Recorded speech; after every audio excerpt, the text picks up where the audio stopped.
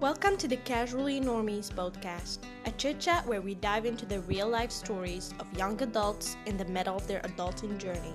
I'm your host Karima Zidani, head of the content at Casually Normies. You won't hear anyone famous on this podcast episodes. Instead, you'll hear everyday normal people just like you share personal stories about their growth, how it has impacted them, and the things they've learned along the way. Grab yourself a drink and let our talk settle in. Grief, toxicity, accident, illness, or personal failure. These are all trials that remain etched in our memory and prevent us from fully appreciating and living in the present. The most common mistake is the dream of living without these memories, without this heritage. I don't know what I'm saying, heritage. Without these bruises. Yes, it is possible to move on to the next chapter, but you cannot tear off the already written ones. The past is what it is. It's a story for better or for worse. We cannot get rid of it or escape it. It would be mistaking yourself for someone else, or it would be living outside of yourself. This is what happens when a person cannot stand reality anymore. The temptation is to fly to somewhere else, and new addictions and wounds are the result. If you don't want to think about it anymore, if you erase the trauma from your memory, that doesn't mean it's gone. It's like a secret. It's buried but continue to poison everyone. Does that mean that we would never get out of this story of misfortune? There comes the other common mistake, which is to live with your burden, your bruises, your memory, but letting them invade your whole field of consciousness and block your way. Whether we socially resign or get sadly overwhelmed, in both cases, we no longer live. We just survive. The story is not over yet. Amy Osterreicher, a true warrior, comes to take us by the hand and invite us to take few steps toward the future while sharing her inspiring story.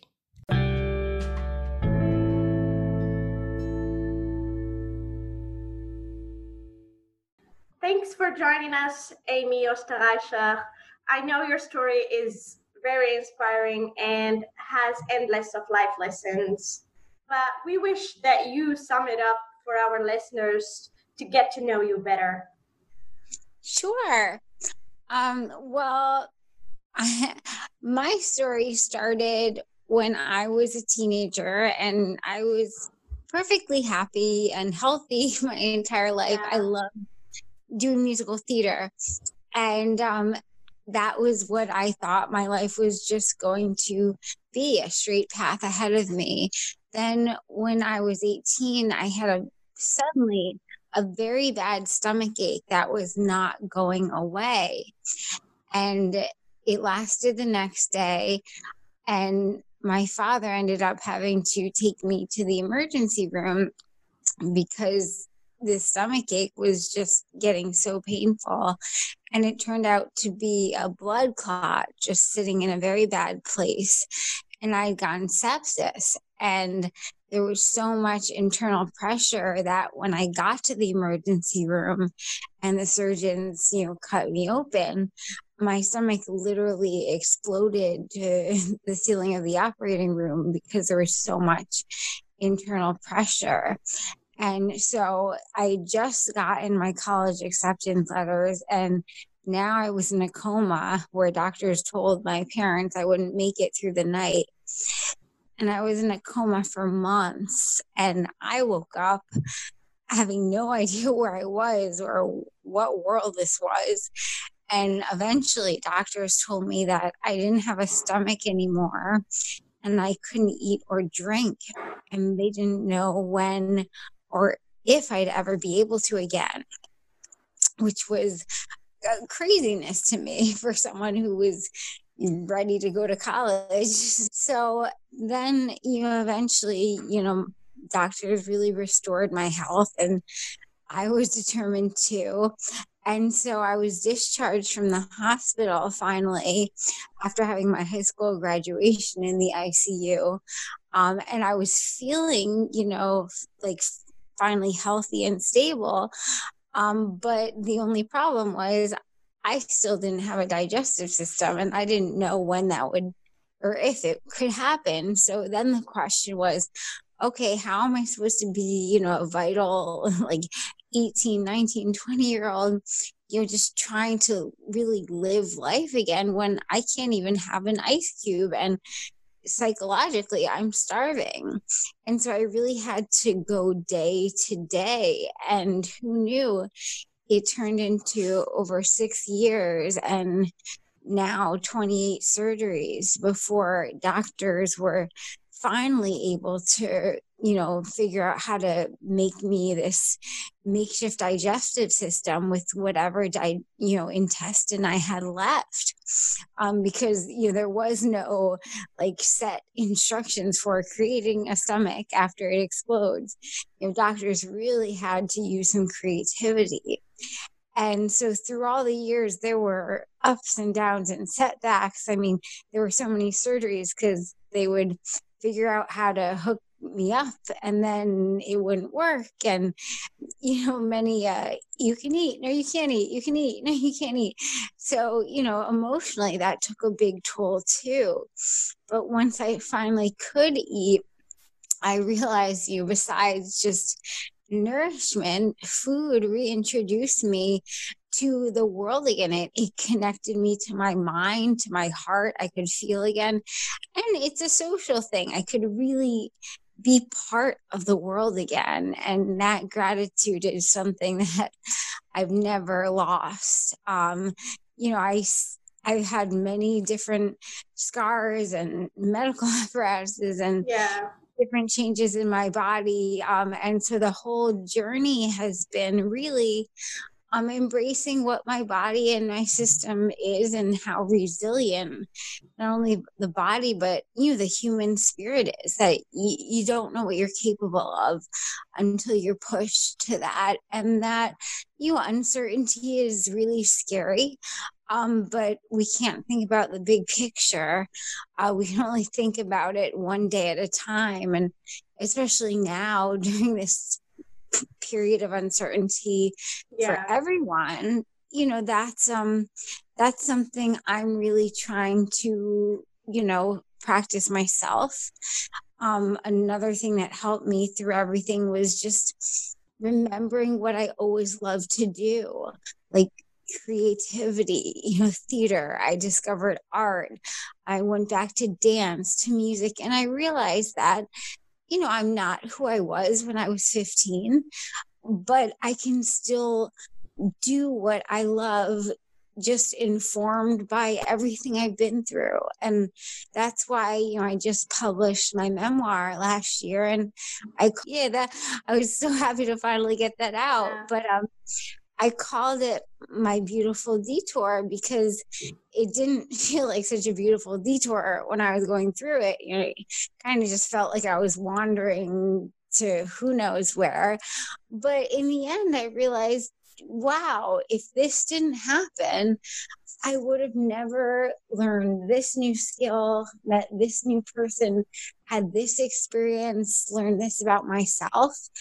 And I'm still doing what I love, and even more that I love that I didn't even know I did. But because I was open to what these obstacles presented me, and I was, and I was willing to take it on. So I really feel that, any obstacle in our lives, if we just keep going, we can find things that, make it richer for us. So that's kind of what I've learned, and what I continue to learn is life throws everyone curveballs. Yeah, absolutely. Like, according to you, why does the past play such a big role in our lives, and why is it so hard to get over it and let it go? Right. No, it's true. It is hard.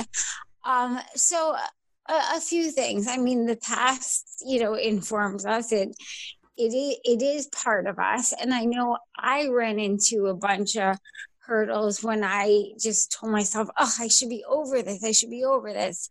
Or I am over this. And what I realized is the past will continue to run our lives until we face it. But we also have to go through the grieving process. Like if we've lost something, when I went into a coma, I lost a big part of me. And I had to go through years later, sometimes we're not ready to grieve right away, but I had to find ways to grieve the part of me that was lost. And I found that only moving through grief and feeling that sadness that you deserve to feel, that's the only way you can make room for joy in your life. Otherwise, you'll always be run by your past, and that will always victimize you. So I think in those general terms, it's hard to let go from our past when we let it kind of overtake us, and Yeah. rather than finding healthy ways to honor our past and be with it. And once we're with it in a healthy way where we can really see it, that's the only way we can move on.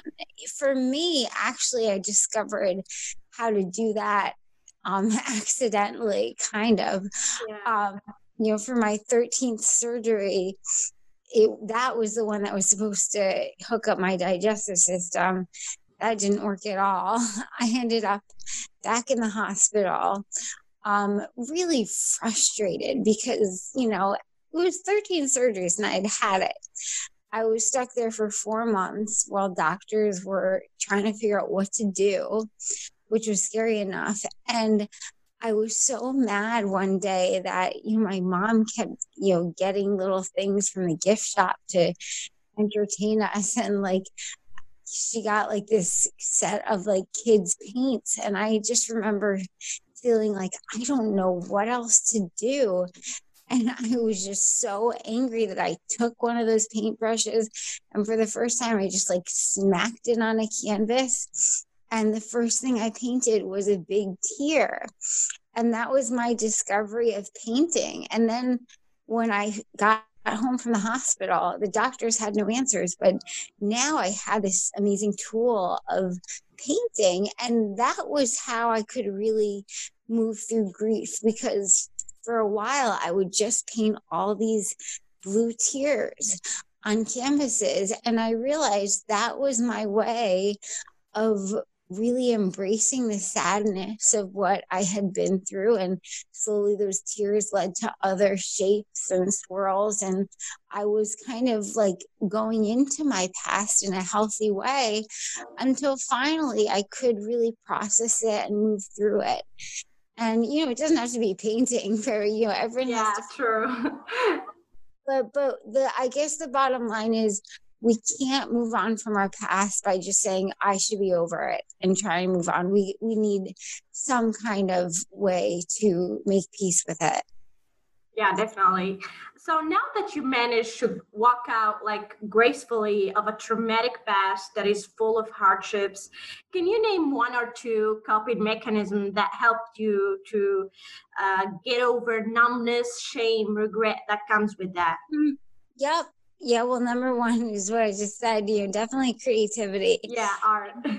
Yeah, well, everyone can use creativity. And I always say you don't have to think you're an artist to be creative.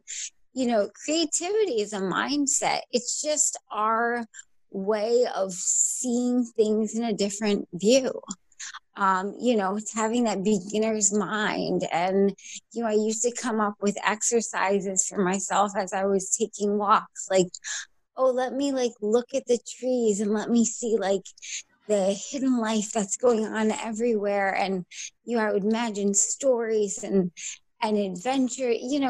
Creativity is just our ability to take whatever we're feeling and we have the power to shape it in whatever way we want. And I discovered that through, anything from art to, laughter is a form of creativity.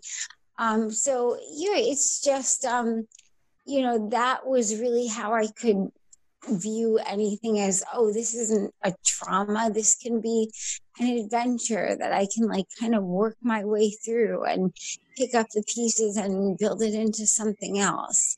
Yeah. And then the other thing is definitely gratitude.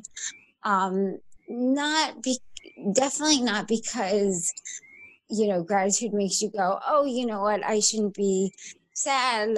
There's so much to be grateful for. Let me just remember that. Gratitude goes far deeper than that.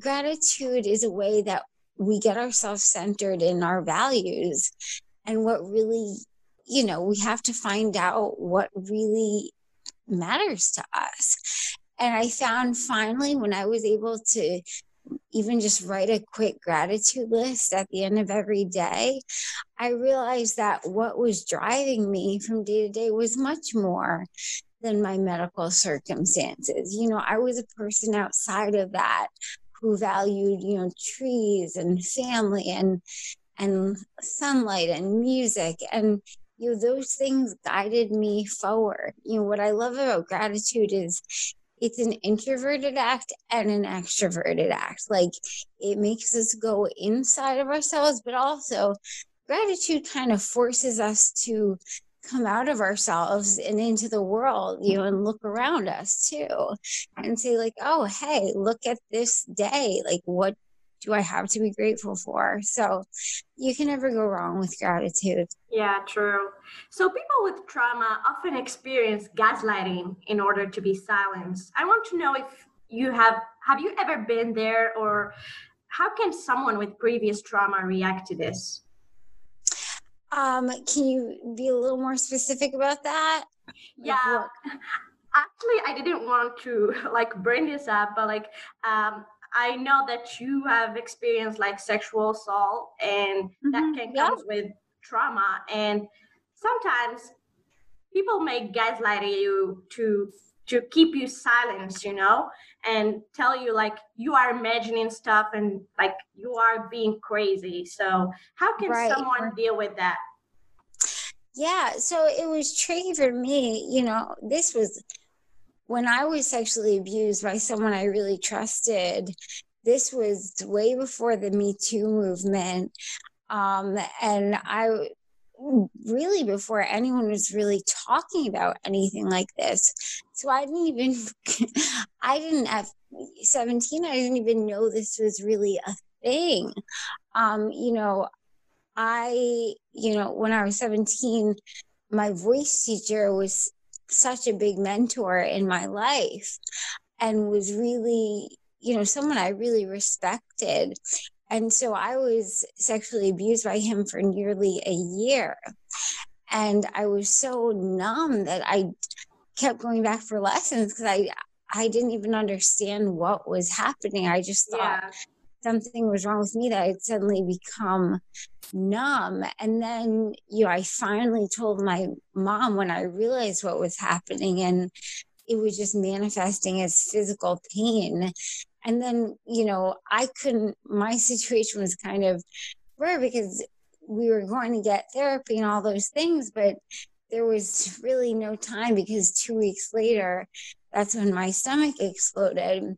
Yeah. But so all of that, trying to come to terms with it, that didn't come till, coming out of the coma. I was so numb and dealing with hunger. The sexual abuse wasn't even, on my head at all. It was, I just had to deal with survival. And the interesting thing is the sexual abuse memories never really came up for me until I started eating again. Because like I said, eating was the first thing that connected me back to my heart and emotions. And for me, this was so confusing because I was like, wait, this happened so long ago. Like, I should be over this. Like, why is this coming up now? If anything, like, I was hard on myself. And then again, the painting was a way that I could really figure out for myself why this was still, in me, and I had to get it out. And so, I spent a lot of years on my own, isolated, just processing this for myself, thankfully, because of art. But it's interesting because in 2012, that was the first time I really shared my story by premiering a one-woman musical about my life, Gutless and Grateful. And at the time, it felt okay to talk about the medical stuff. But even I was scared to mention the sexual assault because in 2012, like I didn't hear a lot of people talking about it. So I remember I said like one line in my show about like, you know, I was betrayed by someone who I really trusted. And then all the reviews came out the next week. And the reviews were great, but you know, you always remember that one line. And someone said something saying, well, she kind of makes a stretch when she talks about her sexual abuse and, you know, links it to the coma that happened, you know, 2 weeks later. But other than that, the show was great. And I remember reading that and feeling really hurt. Like, you know, like that's kind of judgmental that, you know, it is, you know, when I was sexually abused, I did feel this intense pain that manifested as physical pain. And for me, I've always felt a connection between that and what happened. And then the more I did the show, the more comfortable I became and the more confident I became that like I needed to talk about this, because in me talking about it, that was the only way other people started reaching out to me, you know, other survivors that had been through similar things, and they felt like it was a relief to hear someone talking about it. And so it was interesting how taking the show around the country as a mental health and sexual assault prevention program to colleges and theaters and organizations, that actually gave me the confidence to share, you know, what had happened to me and become a sexual, you know, assault prevention expert myself. So I think sometimes it just takes one person to start. And like, you know, I'm the keynote speaker for a lot of like the Take Back the Night events. And what's really interesting about those nights where, you know, survivors can get up and share their stories. It's always very hard to get anyone to talk. And then one brave person will go. And then once one person goes, it's like the floodgates open and everyone starts talking. So like in terms of gaslighting, I think the best, you know, preventative measure against that is power in numbers. You know, I think when Me Too happened, like one person came out and then another and another. And I think that solidarity, you know, that's what we need. You know, I wish that was around, you know, when I was going through everything. But, you know, I'm really happy that it's happening now. And I hope that, you know, it will only grow stronger. Yeah, I hope too. So you went through different stages in your life that you call detours, where the past keeps reappearing in your life, like 28 surgeries, 7 years of not being able to eat, and so on. How to deal with a past that keeps occurring and playing itself? Right. Because there's no way to, I listen, you can never be done with your past. It's the relationship you form with it that's really going to determine your path forward. We can never forget what's happened to us. It will always be a part of us. My second TED Talk was about the hero's journey, you know, Joseph Campbell's steps that you can trace from like the Wizard of Oz to Finding Nemo to Star Wars, about how there's this archetypal tale, you know, of the hero that ends up being sucked into the darkness, and he has to fight all these demons and challenges, and then he comes back to society changed with this gift to give society. And the key to the hero coming back to, you know, the ordinary world is he, you know, it's not like he goes to this other realm fighting all these dark past demons and then comes back to the real world and is free of them, he takes with him both worlds, or her, she takes with her both worlds.